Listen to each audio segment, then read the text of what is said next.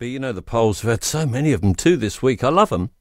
And the fact we once in a while get a bit of a surprise from them, very useful for a snapshot of public opinion at any given moment. And you'll be aware the political parties use them a lot to test our reactions to policies and also how we feel about their leading figures, all part of the process of moulding and shaping them.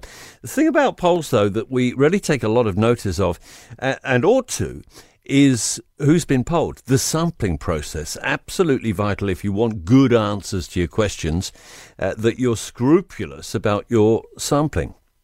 Say you're doing a political poll, you ought to be sure your respondents match the demographics of the population as a whole to give you a truthful answer. So you end up having to interview so many men, so many women, a set number of people in each age group, and match that up with the demographics provided by Stats NZ.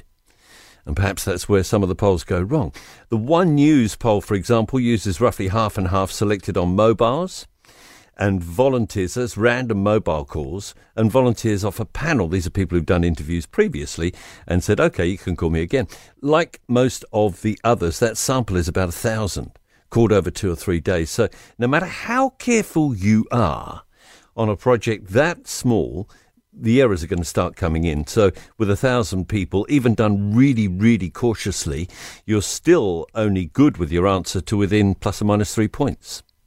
So when you start reporting numbers within that margin, in this example, say how many people will vote NZ loyal, well, it's pretty much pointless to do that. The information's worthless. Point of this, look, I suspect the polls are influencing the way people vote, possibly even whether people bother to vote. Should we ban them in the last couple of weeks? Don't know. I'm going to suggest this is such an important election that you can't leave it to the polls to make up your mind.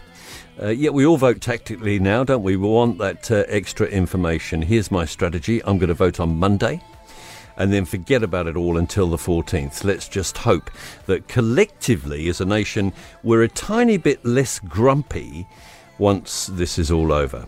For more from Early Edition with Kate Hawkesby, listen live to News Talk ZB from 5 a.m. weekdays or follow the podcast on iHeartRadio.